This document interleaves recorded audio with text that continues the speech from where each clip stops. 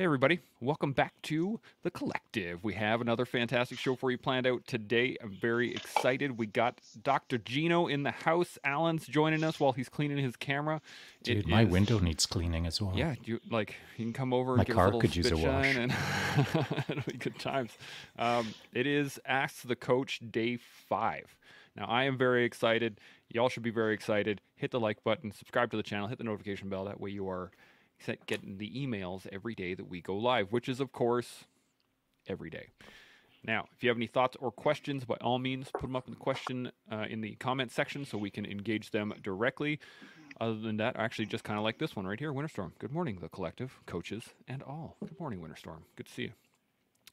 Now, we have some direct questions here, but before I get into them, any thoughts? Anything? Yes, I didn't plan on doing this, but because Winterstorm just hopped in, I wanted to give him a shout out because he started his own little podcast. Hey? What? More to follow. More to follow. Dun, yeah. Dun, dun. Good job, buddy. There you go. Keep cracking it on. Cody says, good day, everybody. Excited for today's talk. Me as well. All right, if you guys are good to go, we'll jump into the first question. How do you guys feel? Good? All right, here it comes. With regards to progress, personal development, moving forward, we talk about failure as a requirement for growth, as a requirement for development and goal setting.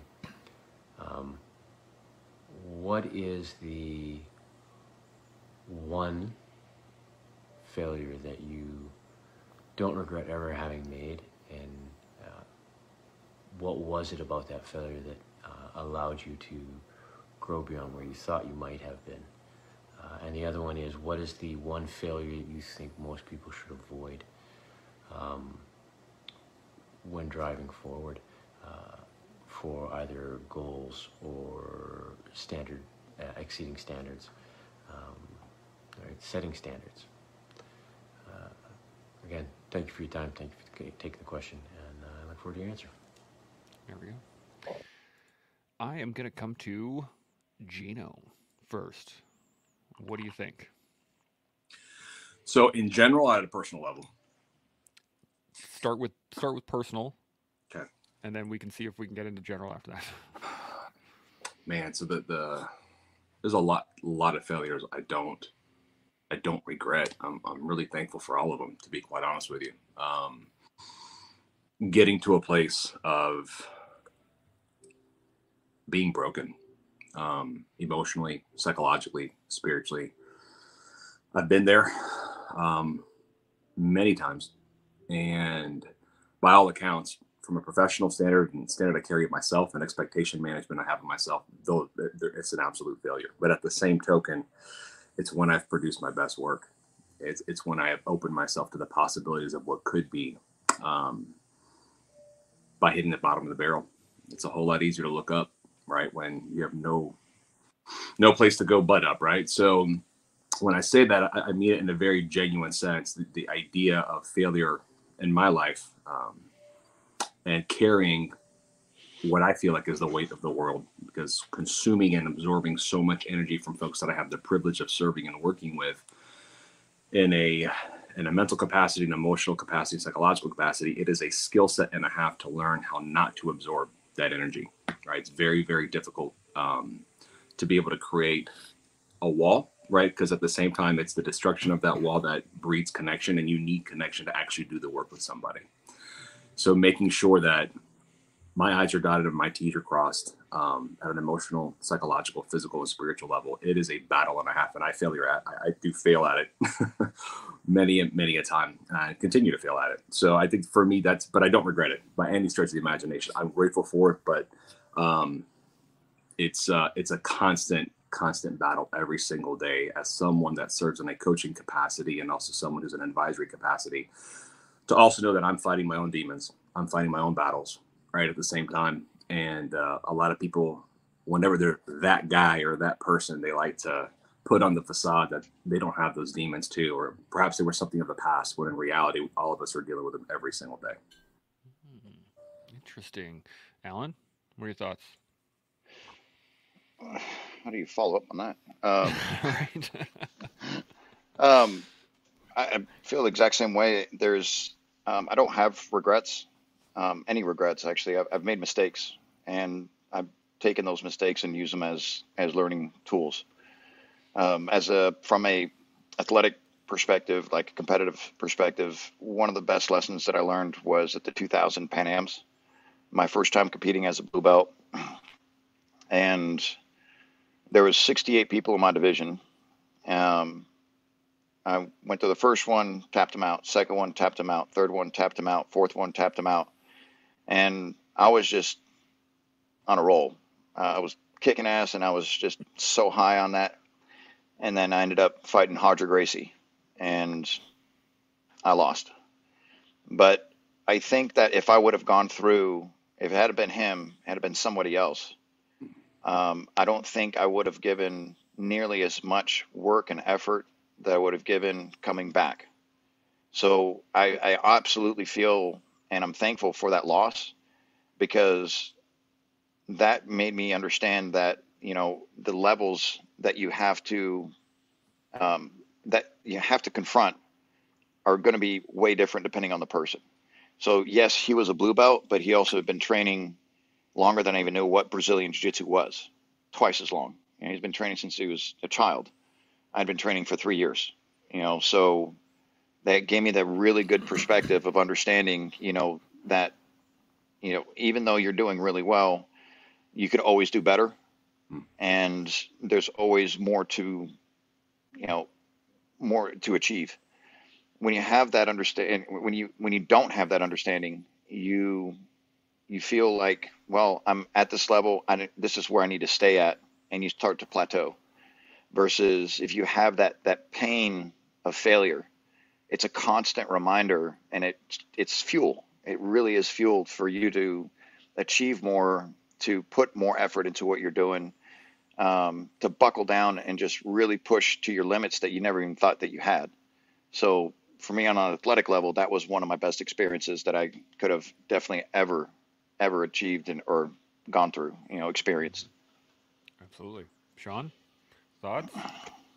Oh, I've had so many. It's ridiculous. The book that I would like to write about all of the failures that I've had, I'd probably fail writing the book as well. So that's how many failures I've had. I think a standout moment for me as a failure was, and it was an important failure because I managed to learn from it in a way that really set me up for the next phase of my life. So this was when I was racing ultra endurance races, 24-hour solo mountain bike races. It was my last world championship that I was racing at. And at that point, I'd done 30 24-hour solos and a ridiculous amount of 12 hours and 6 hours and 8 hours and all of the hours races as well. So I'd done a lot of racing, and at that point, I was already a world champion, and I'd competed at some other worlds and had decent results. But this one, I put a lot of time into it. I was training over 20 hours a week on the saddle leading up to this race, and I was feeling fit, motivated, focused.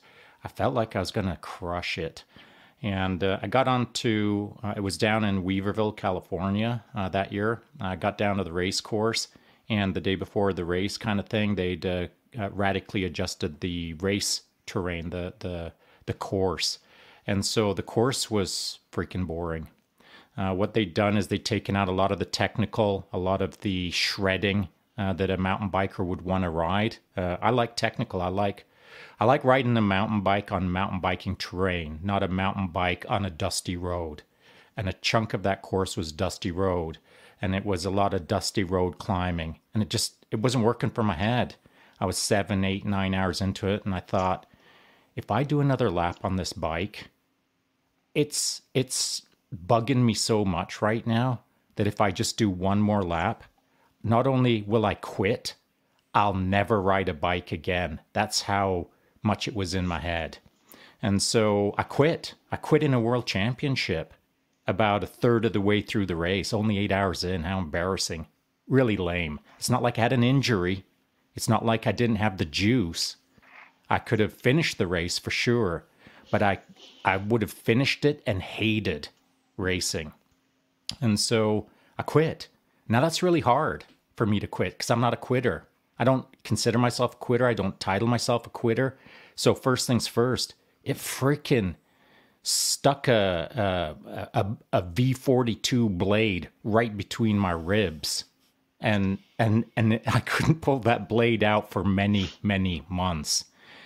Worse yet, I had athletes that were down there with me, that I was their coach, that they were also competing in. And it's not like they looked to me for all of the solutions, or it's not like they looked at me as the man. But I had a reputation, and I carried myself a certain way, and they had expectations of me. And I failed them in that moment because I didn't live up to my potential, as it were. So a bit hypocritical in the sense of I was not only asking my athletes, but I was demanding peak performances out of them. But a third of the way into the race, I quit.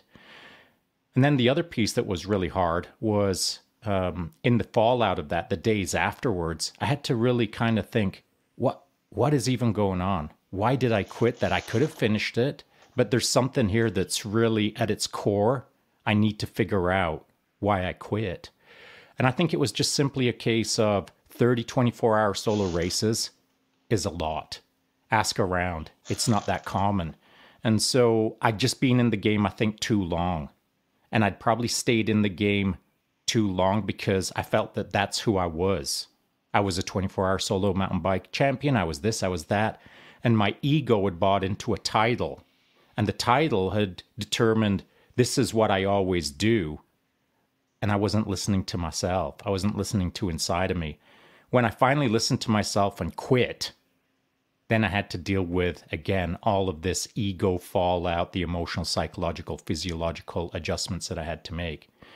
But looking back, it wasn't easy that day, the next day, a week later, a month later. But looking back later, I managed to get a sense of, I should have probably quit a race or two before that. I probably wasn't fully in the game the way that I needed to be in the game to represent myself the way I wanted to represent myself. And so it was a blessing in disguise, for sure. But man, it was one of the hardest things I've had to do personally. And it sounds dumb. Quitting in a race is a hard thing to do. Well, it is for me. And I'm not saying that anyone out there who's done a lot of hard things in their life that on paper seem way, way harder than what I'm talking about. And on paper, I've got stuff that I could write down that looks way, way harder than what I'm talking about that I didn't quit in. All I'm focusing on now is a thing that I quit, that I shouldn't have quit, but was the right call in the moment. And it takes time to figure that stuff out. Absolutely. I have a question, but I want to hit on some of these comments real quick, and then we can dive further into this a little bit. Satch, good morning, team. Excited for this one. Terminal City Trading says, Hodger Gracie will bring us face-to-face with failure. I think really any of the Gracies will. And then there's this really great comment, and I think it touches on all of your guys' points here. Cody says, failure is the seed of growth, as it teaches us valuable lessons, fosters resilience, and provides the opportunity for self-discovery. It's through our setbacks and challenges that we often find the strength to overcome, adapt, and ultimately flourish. And it seems from everything you guys are talking about that it's really, in hindsight, being able to look at it in hindsight and go, oh yeah, well this was a benefit in the long run. But what I want to ask about is, in the moment, when, like, Shaun, when you quit, like that moment, and Gino, when you said, you hit that rock bottom, or when you tapped at the match, Alan, like in those moments, do you think, what kind of lesson could you look back on now from that instant of just like, oh, okay, I'm done? What did you learn from that singular moment? Alan, I'm going to start with you. So to be honest with you, at that moment, I mean, it was catastrophic. I mean, I just ran through, 4 other opponents. I was on such a streak and such a high, and literally just all came crashing down at once, But it wasn't just a mental, experience. It was also a physical one that, at the same time, that was real painful as well. Because I tried to hang out as long as I could, try to sneak my arm out, and he got me from a simple armbar from guard. And it was just one of those things where, like, it was such a disappointing experience, in that moment where everything that I had done had just crashed down. And I didn't recognize the value in that yet. It just ate at me like, I failed. And that sting of the failure was something that stuck with me, just like Shaun was saying, for a while. But at that moment, all I could think about was, I lost, I failed, I didn't achieve the goal that I'd set out to do, and that I'd strived so hard to accomplish. And it was, I didn't recognize the value in it at the time. The only thing I felt was just an overwhelming, pain of loss. Yeah. It wasn't until later that I kind of recognized that. Interesting. Gino, what do you about yourself?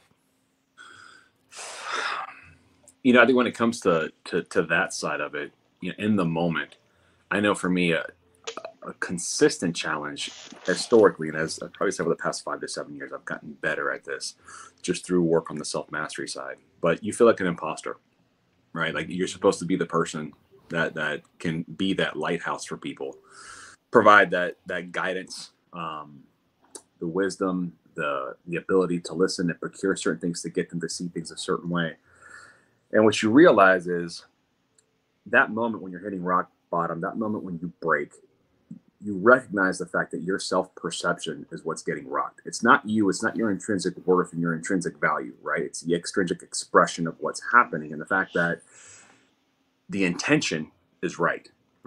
The alignment is there, but it doesn't mean that you are at a place to truly achieve the level of mastery within yourself to be able to continue to go, because you don't have the right fuel, and you don't know what the right fuel is until you go through a multitude of variations of hitting rock bottom and being broken, right? There's many iterations throughout the life cycle. And once you wrap your head around that, you embrace it. You embrace it a little bit. The first time I experienced that from a professional perspective, man, it rocked me hard. I'm like, what am I doing? Like, am I even the right guy for it? Am I even in the right place? Like, this doesn't. And as time has gone on, you find comfort and confidence and belief that no, I am. But at the same token, it's a marathon, right? It's not a sprint. By no stretch of the imagination is a sprint. You're going to trip. You're going to skin up your knees. You're going to break some bones. All of it it's part of it, right? And I wouldn't be authentic and I wouldn't be doing the people that I'm called to serve any good if I didn't go through those battles, if I didn't go through those trip ups, if I didn't go through those failures and continuously feeling what it feels like to be broken, to rebuild and break and rebuild, and go through that process. Long-winded answer, man. Sorry. No, it's all good. I have a follow-up question after this, but Shaun, what are your thoughts on it? Yeah, I had a small advantage in that moment that perhaps I'll compare it against Alan's experience. And I think that my advantage was I'd already been in a bunch of careers at that point, and I'd already had a number of successes and a number of losses. We'll call them wins and failures, so that I understood how to deal with these kind of things. But on a personal level, which was the question, personally, this one really stung because I just didn't like I didn't like to think of myself as a quitter, as it were. Quitting on myself, quitting on my team, quitting on everything, quit. I'm not good with that. And so that was a moment that I had to process. But here's the difference between Alan and I now. And this is an unfair advantage, but it was an unfair advantage gained over decades of failures. So the moment that I failed in that situation, I leaned my bike up against a pit tent or against the race area, against a canopy tent, and I looked at the people around me and I said, and I'm now in coach mode. And so I went from racer to coach in the blink of an eye. So for the remaining 16 hours of the race, I simply coached all of the athletes that I was there responsible for and to race alongside of. So I didn't have to process the moment too deeply. because I switched my focus to the athletes who were still in the game. And it was only days and weeks later that I got to deeply sink into that processing. But in the moment, I managed to duck out of deeply thinking about it because I switched focuses to coaching McCoach. Whereas Alan, when he was in the blue belt phase of his life, he probably didn't have enough jiu-jitsu coaching under his belt to kind of fail in that moment and then look over to see, okay, now I'm going to go over and start coaching my white belts that I'm responsible for. So he didn't have that convenient distraction to switch gears over to doing something positive like I did, coaching athletes, versus standing there thinking, oh, no, I just quit. Now I'm going to spend the rest of my day thinking about that deeply, if that makes sense. Yeah. The reason I'm going down this lane, is really because I think from my perspective, when I fail at something, and I've heard this from a lot of other people, it is, derailing any sort of thought pattern that you had. I'm going to do this, I'm going to do those things, blah, blah, blah. And then failure happens. And then it's just like life implodes. And we sometimes will look to other people, look to our idols or the people that we respect or our mentors, and we'll see them talk about failure, but never really connect the two. And so I just wanted to really bring this home. Now, I want to ask, if you could go back there now with all of your knowledge, with all of the things, if you had a similar incident happen to somebody else right in front of you, what would you tell them? Gino, I'm going to start with you. What do you think?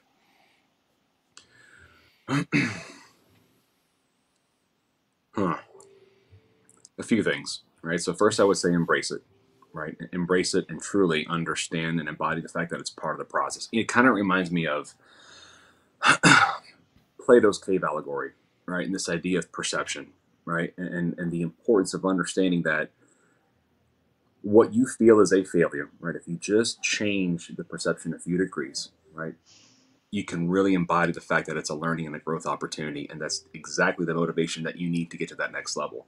It sounds great, right? But when you're talking about the emotions that are involved with not having appropriate management of expectations of that self-perception in that moment in time, that hits, right? Because that's how the brain works. The brain works off of expectations. That's how standards are set. That's how that's how we get to this ability of looking at ourselves and what our competencies are and what our competencies are not. So I would definitely say embrace it. The second thing that I would say is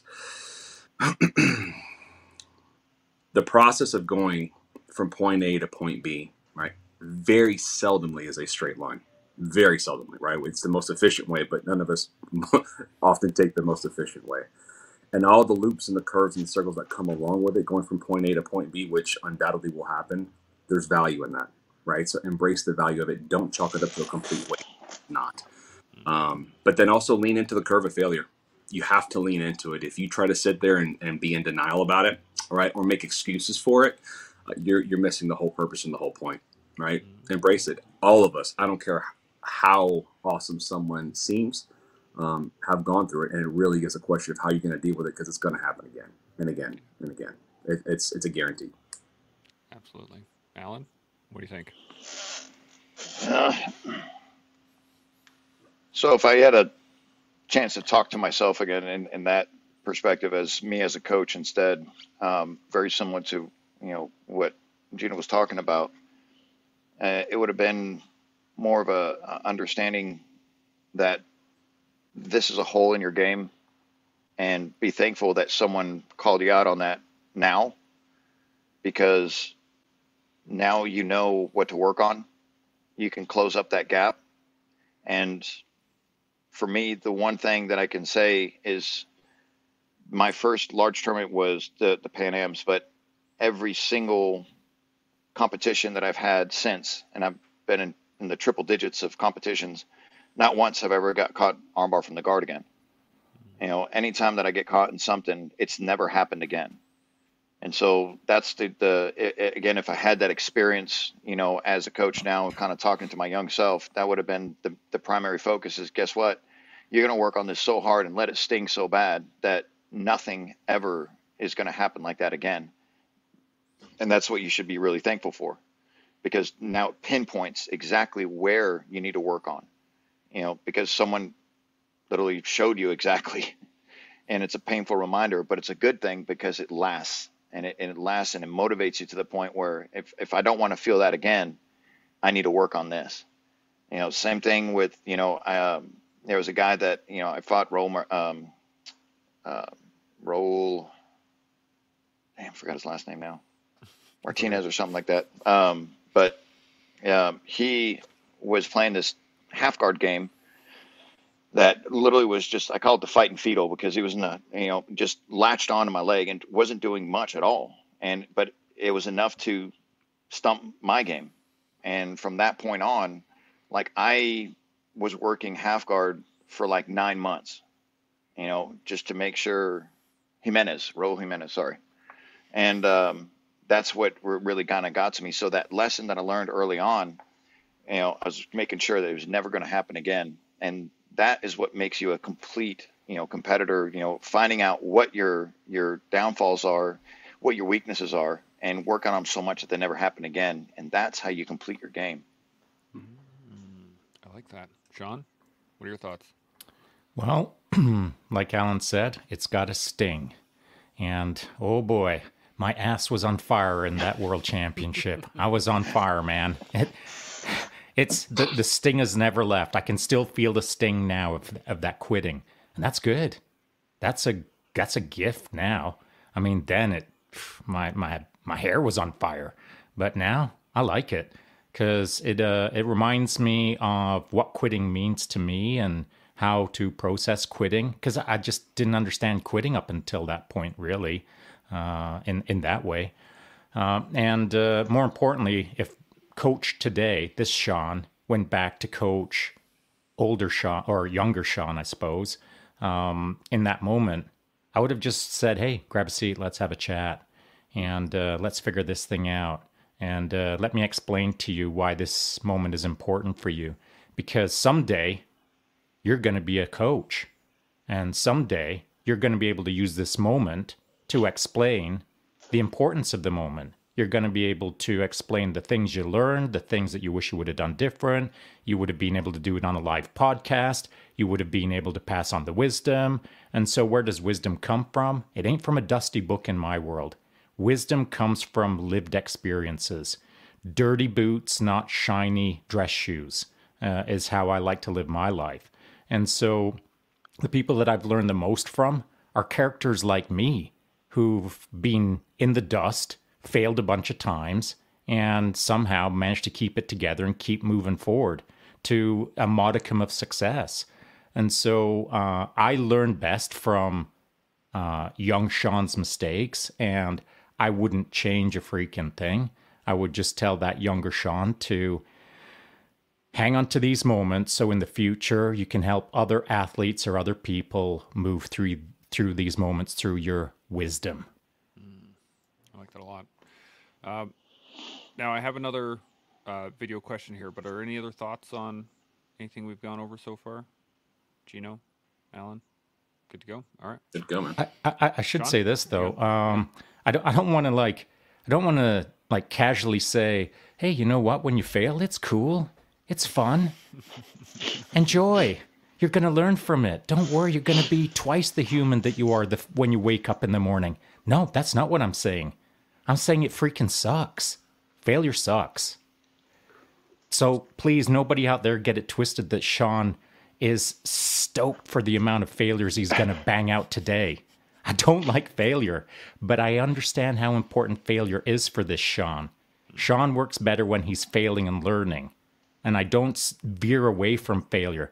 But I ain't out there setting up my day like, I need another failure in my day. I've only got 10 so far listed on this piece of paper. I better get an 11th.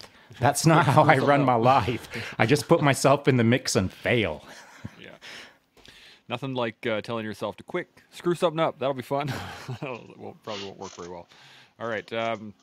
Yeah, so if there's no other thoughts, I'll jump onto this next question. If everybody's good. Cool. Here we go. Hey, coaches of the collective, Corey McGregor here. Question for you. Have you ever considered somebody uncoachable? And why? And if you did come across somebody who was uncoachable, did it take you a while to realize that? And then what did you do about it?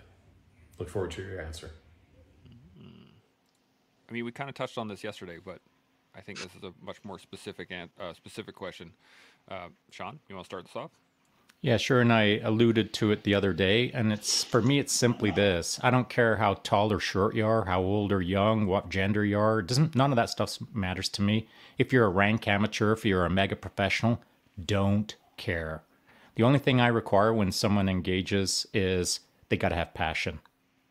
They gotta want more for themselves. They gotta want to be better, because it's not my job to convince them that they're being coached to get better. They got to come in wanting to be better so that I can help them become that through the partnership that we'll create, through the teamwork of coach athlete or coach person. And so all I require is passion. Now, someone's uncoachable to me if they're not passionate.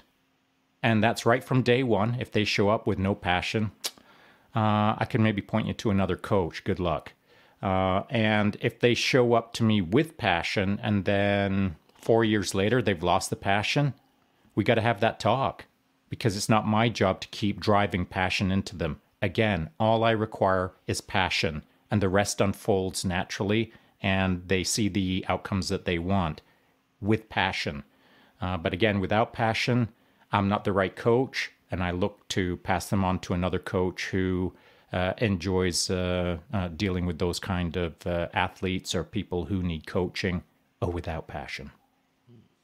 Interesting. Alan, what do you think? Passion, but for me, more grit. So the hardest people that I've come across to try to coach are the ones that are already athletes, the ones that already have like a lot of the different aspects of, especially in jiu-jitsu, where their athletic ability, be able to distinguish between getting something and getting away with something. So you have these guys that are like just athletic freaks. Their endurance is great. Their strength is great. They've got good mobility, but they're impatient. They want to have the results now. And when you teach them a technique and you're like, you have to do it this way, and you go through explaining why, and when the response is, yeah, but I just did it without doing that, that to me kind of like sends me into like another type of coach mode.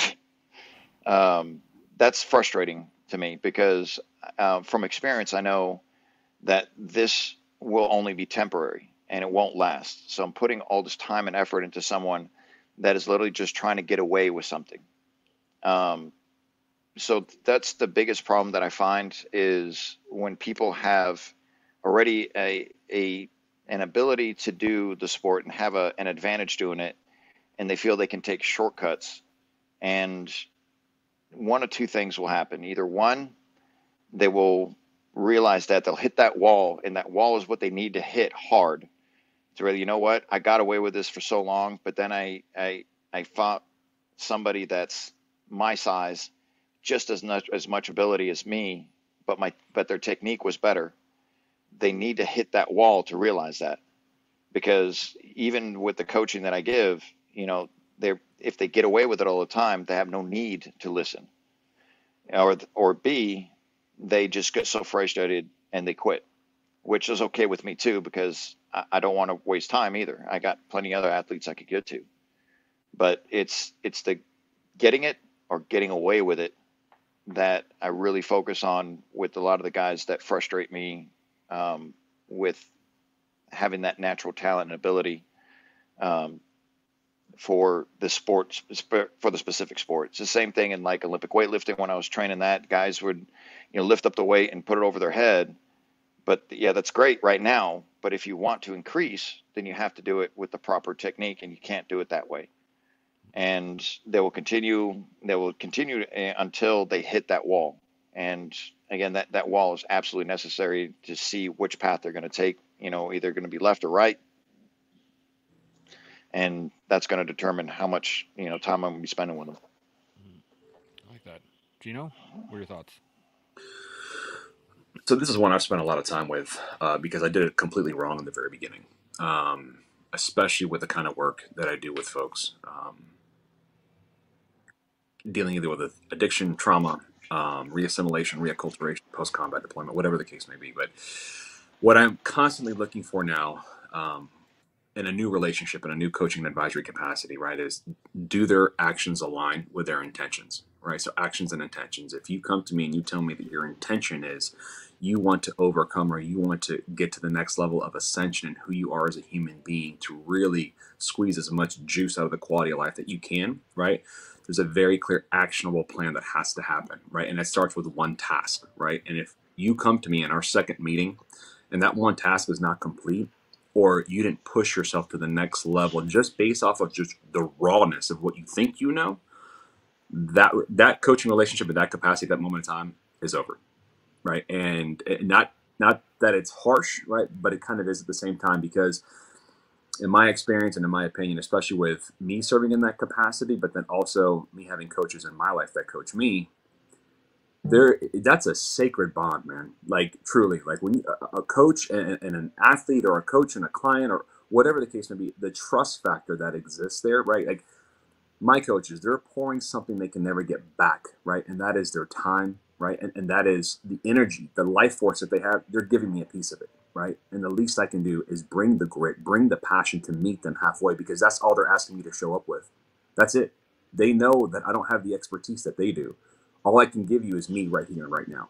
And if you're not even willing to do that, right, from a self-value and a self-respect side of things, for me, I'm not going to pour my time, right, into you and try to convince you. I did that in the very beginning of my career, right, and it was an abysmal failure, right? I tried because I wanted to save the world, man. As many people as I can work with, I'm there. Like, I will go the extra mile to meet you more than halfway, and the results weren't there. It didn't happen. They weren't ready. The timing wasn't right. Timing matters, right, in people's lives. And if they're not at a place where they're truly devoted to the commitment that's needed to take that next step, to take that leap of faith, to be completely open and humble to what it is that that coach is saying, it's a waste of time, right? And maybe it is a dose of failure that you are delivering to them that they need at that moment in time, so they can hit that rock bottom to become broken, to then be able to look up and say, I get it. And it may be a week, 2 years, 3 years, who knows? You may not even be the person for them. But I think that it's a very special relationship between coach and client, and what exists there, and the walls that have to be very clearly understood, as well as the boundaries that have to be set. Absolutely. Shaun, I saw you giggling a second ago. You got something Yeah, else? because I did the same thing. I mean, Doc, I totally get it. I did the exact same thing with the early parts of my coaching career, and I was trying to coach and babysit. I was trying to babysit passion into people. I was trying to babysit the stuff that they didn't want to do that they could do, that was then offloaded to me to do for them. But my job is a coach. My job is not to be their parent or their spouse or their best friend. Now, I can't be their spouse for sure. I'm already married. But I can, over time, become a good friend. I don't know if I'll ever become their best friend, but I won't focus on being their friend on day one. I'll focus on being their coach. And that's a really tricky situation. If you really care about being a good coach, you've got to create a firewall between the care and the coaching initially. Care is something that will start to deepen over time as a coach in that relationship over the years. I don't think, for me anyway, I'll just say that I made a mistake by coming in too heavy with care on day one. And it took me a while to realize that care builds over time, deepens over time, gets richer over time. For the athletes that I worked with for like a decade, I mean, I consider them as some of my best friends. But on day one, they were quote unquote just an athlete, because at that point, I had already come to the realization that I cannot care so much for the person on day one that I lose sight of the fact that I'm their coach, not their best friend. Yeah. Alan, you got any thoughts to add on to that? I think we all made that mistake. And I think that's just part of the journey itself. You know, you're going to go through that because, you know, what it's like to go through what they're going through, and you want to, sympathize with them and befriend them, like try to, bridge that gap of, hey, I'm here with you, I'm here for you. And I think we all get that point where we get kind of carried away with that, and it becomes like trying to develop a friendship, but at the same time, you're trying to be strict in, in the methods that they perform and how they perform. And so I think it has to go through that way to be effective, and an experienced coach having to go through that, because those are the same lessons that you carry on later on.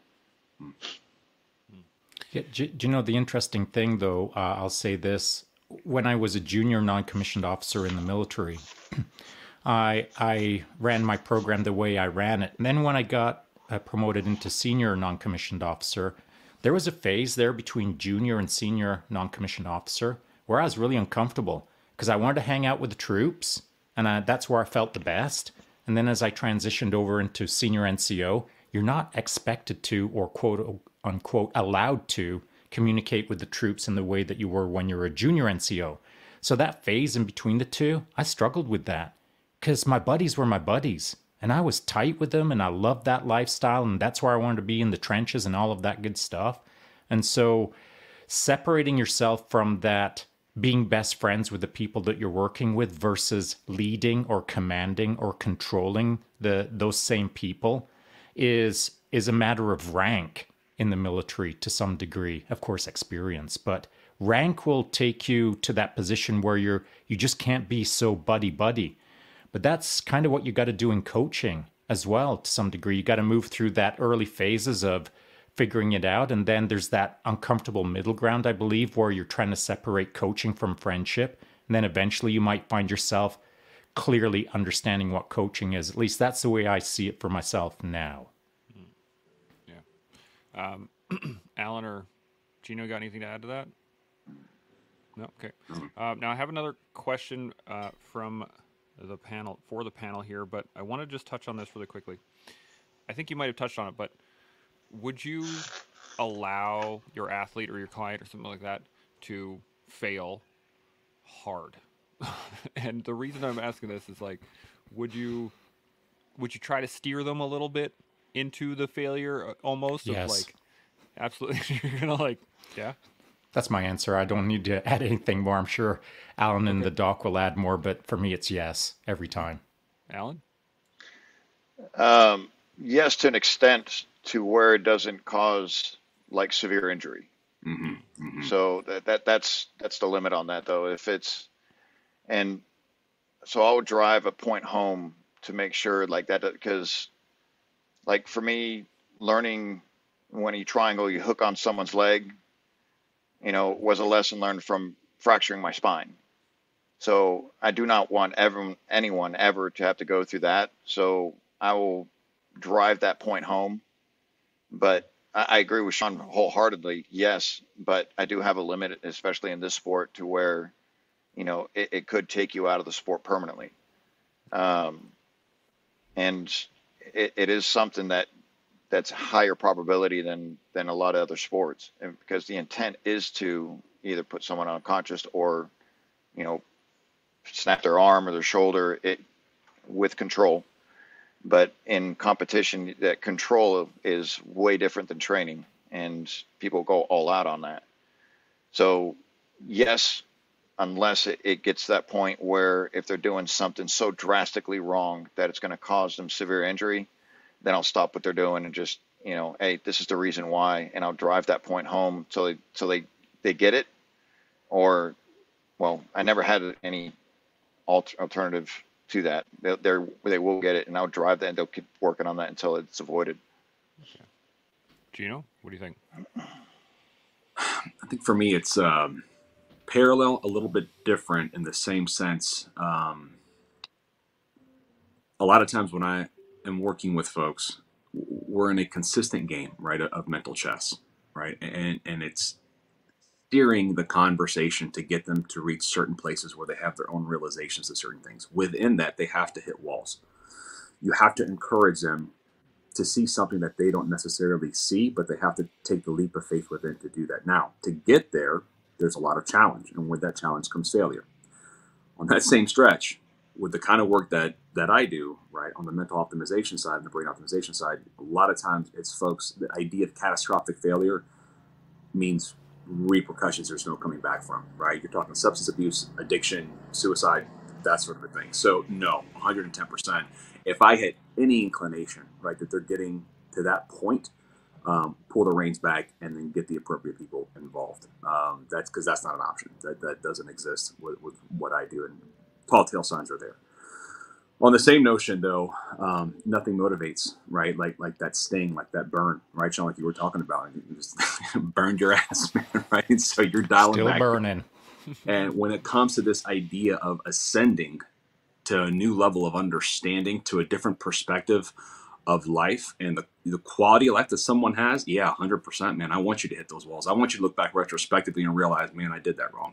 And I need you to feel that burn. I need you to feel that sting. That way you can grow from it. But there's varying degrees, right? And so, yeah, up to a point, absolutely, right? But there is a certain point that absolutely not.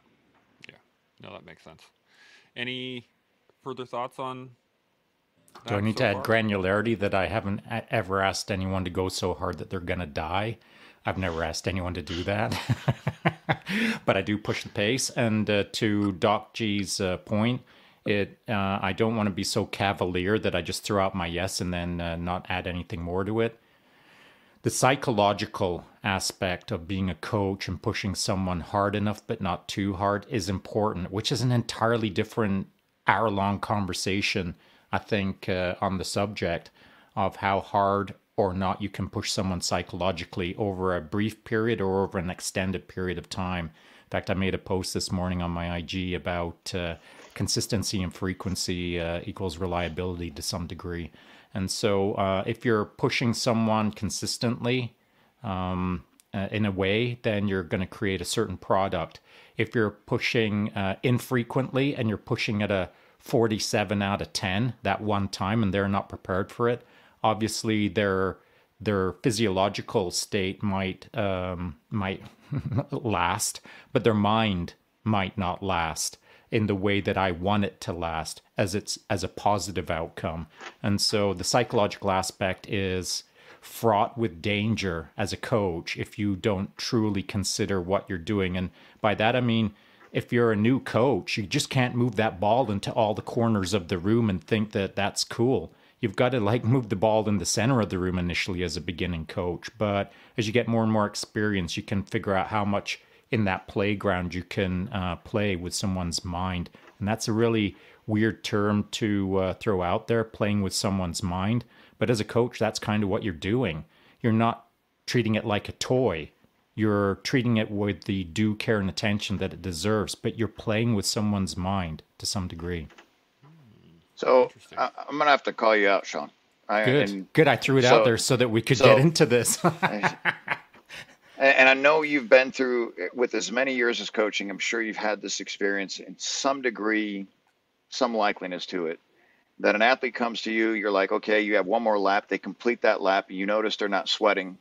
You know, it's like freaking hot. They're already dehydrated. And they're like, no, coach, I got another. I got this. And you realize that they're experiencing heat exhaustion, about to do a heat stroke. You're going to say, no, you're done. You're not going to let them hit that failure, right? Correct. Okay. Yeah. And it goes back to your point of my job as an experienced coach is to understand how much I can push their mind, because their body will go where their mind wants them to go. And so I've got to be cautious in either slapping that horse with the reins or reining it in. And to your point, as you said, and that's kind of why I added this granularity, is it's our job to push, but safely. And so as an inexperienced coach, if you're listening to what we're talking about thinking, I just got to push my athletes, I just got to push them, you can only push them as far as you understand how to push safely. But if you've been coaching for a long, long time, you can understand how to push them in a larger way, but safely. And I I'll never cross that line. In fact, I think we said it just in the other live podcast the other day that as my first career taught me, safety, security, command and control of my men is paramount. Mission has priority, my men have priority, period. And so these are things that are immutable. You cannot break this rule of pushing someone so hard as a coach that you're breaking them in an unsafe way. And what does unsafe mean?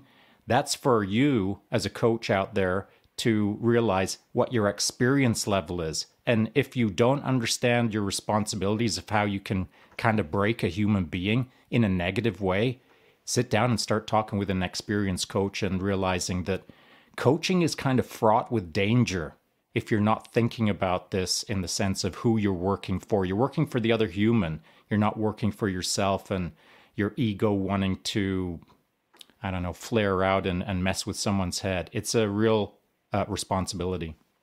Yeah, absolutely. Gino, so thanks for asking that, Alan. Yeah. Gino, you got anything to add? No, that was great, man. That was great. Okay, perfect. Now I have a couple of questions here from the panel that are watching right now. Carl says, KH says, how do you overcome trust issues with a client? Now I asked him to elaborate on this, and he says, if the individual has had horrible experiences with coaches and they have a hard time trusting new coaches or coaches in general. Gino, I'm going to come to you first. What do you think?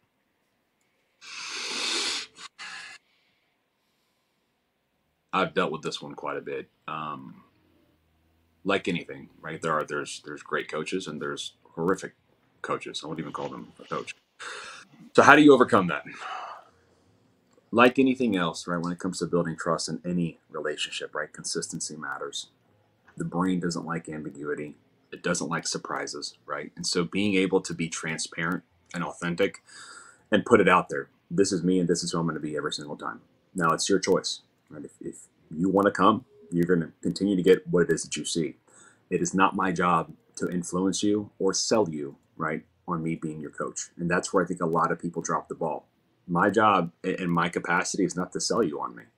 If you're here, it's because you want to be here and you have the right intention to be here. If you're not, then you're not ready. And whether that's trust issues or other things that are going on in your life, it is not my job to perpetuate that and push that forward. Now, with that being said, does it mean that you abandon them? No, right? But it's very easy to have that conversation with them and say, look, if you want to have some additional time to converse, if you have some questions that you'd like for me to answer, if you want to try a couple of sessions with me, all right, fine, that's wonderful. I'm not going to put you on a long-term trajectory just yet. And if you don't feel comfortable with it, when you do feel comfortable, you let me know. But a lot of times in these situations, less is more. And the more you push, right, the more it starts to feel like someone who's selling snake oil, right? And that's not a genuine, authentic coach. You hit the nail on the head, right? You're working for them. I'm here to serve you, not serve myself. But at the same token, there's a very clear understanding that what I am bringing of value has meaning to you, right? And your time, your energy, your commitment, grit, and passion has meaning to me, right? So let's walk the path together. If that's not there, it ain't gonna work. Yeah, absolutely. Alan, what do you think? So my experience, a lot of the things that people have had, horrible experience with previous coaches, when they come to you and they try to develop that relationship, or, especially first time, their bad experiences descend to, but what was the cause? And always try to find that out, because that usually allows the apprehension to fade away once you kind of, like, for example, I had some people that came in. It was a couple that were working out another box, and one of them wanted to work out, the other one didn't want to work out, and the reason why is because they hurt their shoulder at the last one doing a snatch. So I just kind of asked them briefly, well, how did you build up to that? And they were like, looked at each other like, what do you mean? There was no build up. There was just go in there. I was like, there's the problem. So kind of like talk to them about, the way that I do it. And if they want to accept that, then they're welcome to come in. But I'm very much the same mentality as Gino. I'm not here to sell you on it. I can tell you where it went wrong and the difference between the way I coach and the way someone else coaches, or the differences between the two. But I'm not here to sell you on it. If you're here for my time, then you have to trust me on that. And we'll develop that trust, and we'll develop that comfort level between the two of us with small victories. So these little things that you can build on. Okay, you're good with that? All right, we're moving to the next level. You're good with this? Good, we'll move on. But it's sometimes you got to take a little bit more patience to kind of build someone up, because it's not necessarily they don't trust you, they don't trust the process itself, because the last process did not work. I like that. Shaun? I agree with Doc G and Alan. They nailed it on the head as a combined answer. The only thing I can add to that is when athletes would approach me, or anyone who wants to be coached, I'll ask them, have you ever been coached before? You have? Okay. What did you like and what didn't you like? And based on that answer, I'll know whether I'll be able to coach them or not. If their answer is, well, my last coach was kind of hard on me. I had 6 sessions that I'd have to train per week, and sometimes I'd only do 2. All right, I've got another coach in mind for you. And so, depending on what the individual comes with and the things that they did and didn't like in their previous coaching environment, then I'll figure it out real quick. And so as Alan said, and I really like that answer, when you figure out where the disconnect was between the previous coach and you as a coach, or me as a coach, it's typically the process, not the personality. Now, personalities can get in the mix, of course, as a coach, but it's the process that typically fails the athlete in their previous coaching environment. And I know my process is pretty good. It might not be the best in the world, but it produces results that athletes are happy with who engage with me. And so my process is time-tested, pressure-tested. Perhaps those other coaches' processes were time-tested, pressure-tested, but not for the individual who's showing up at my front doorstep to say, that didn't work. Can you work? And so it's the process that is the focus, not the personality. Again, even though that has some to play with it. Yeah, absolutely. Now, I have one more question here, but I think it'll take too long to actually engage right now, so I'm going to save that one for tomorrow. I just want to say thank you guys so much, Gino, Alan. Great conversation today. Lots of really solid points on not only on failure but on all kinds of things. So I just want to say thank you guys so much, and to all the people watching. Awesome comments, awesome questions. We'll keep going on that one. So let's dive into some final thoughts, and then we will kill her for today. Alan, I'm going to start with you. What do you think? Final thoughts? Man, I think one great answer combined, from all three of us, including just the process of itself, understanding the person, the cause of instead of the symptoms. And there are some times where,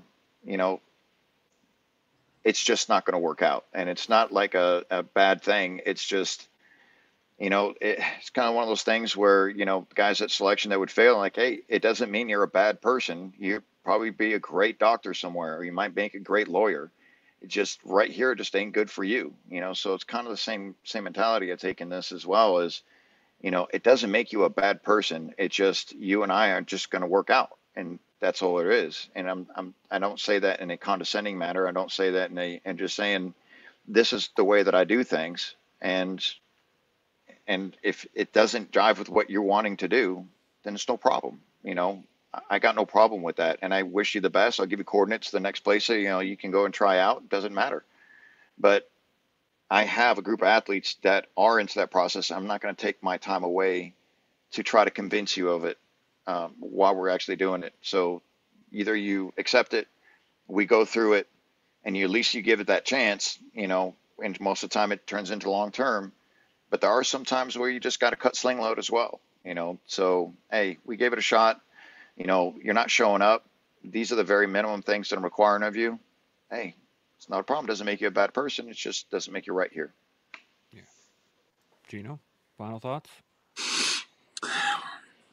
I would tell anyone who is currently a coach or looking to become a coach in any capacity, right? One of the cardinal things that I see happen a lot with anyone who lives a life in service to the betterment of others is the idea of getting drained, right? So parting thoughts would be, in the process and the journey of nurturing others, do not neglect in nurturing yourself, right? Sharpen your sword every single day. Your sword, not for other people, but for you, right? Your acumen, your ability to have the right amount of energy, the right amount of sustenance at a physical, mental, spiritual, and social level. You got to stay right in the fight, because if you keep teaching others how to fight and at some point you neglect your own training, you're not going to be fit for the fight, and the fight's not going anywhere, right? And so do not forget, do not neglect nurturing yourself. That would be the final thoughts for today, man. Raj. Shaun? I think the final comment, though, real quick, sure. is how perfect Gino's hair is always Right. is. Dude, what are you talking about? Look, have you seen your head? Look I at your was gonna head. say, I'm trying to keep up with you big time. What the heck? I mean, seriously. I watched you take your hat off, and I was like, oh, no, he just did that. Yeah. Oh, boy. Perfect hair. Perfect hair. Yeah. One of my first my first section commander was very similar. He'd go on like a 14-hour patrol, and he'd come back, he'd take his helmet off, and his hair would be perfect. So yeah, you guys Tom remind me of Cruise a little hair. bit. Nice. Oh yeah, it's perfect. Shaun, final thoughts? Yeah, I think it's already been said by the guests, and been said better than I can. So I'll just quickly reiterate that coaching is a responsibility, not just for you to learn how to live a better life through others, but it's a responsibility to make their lives better for it.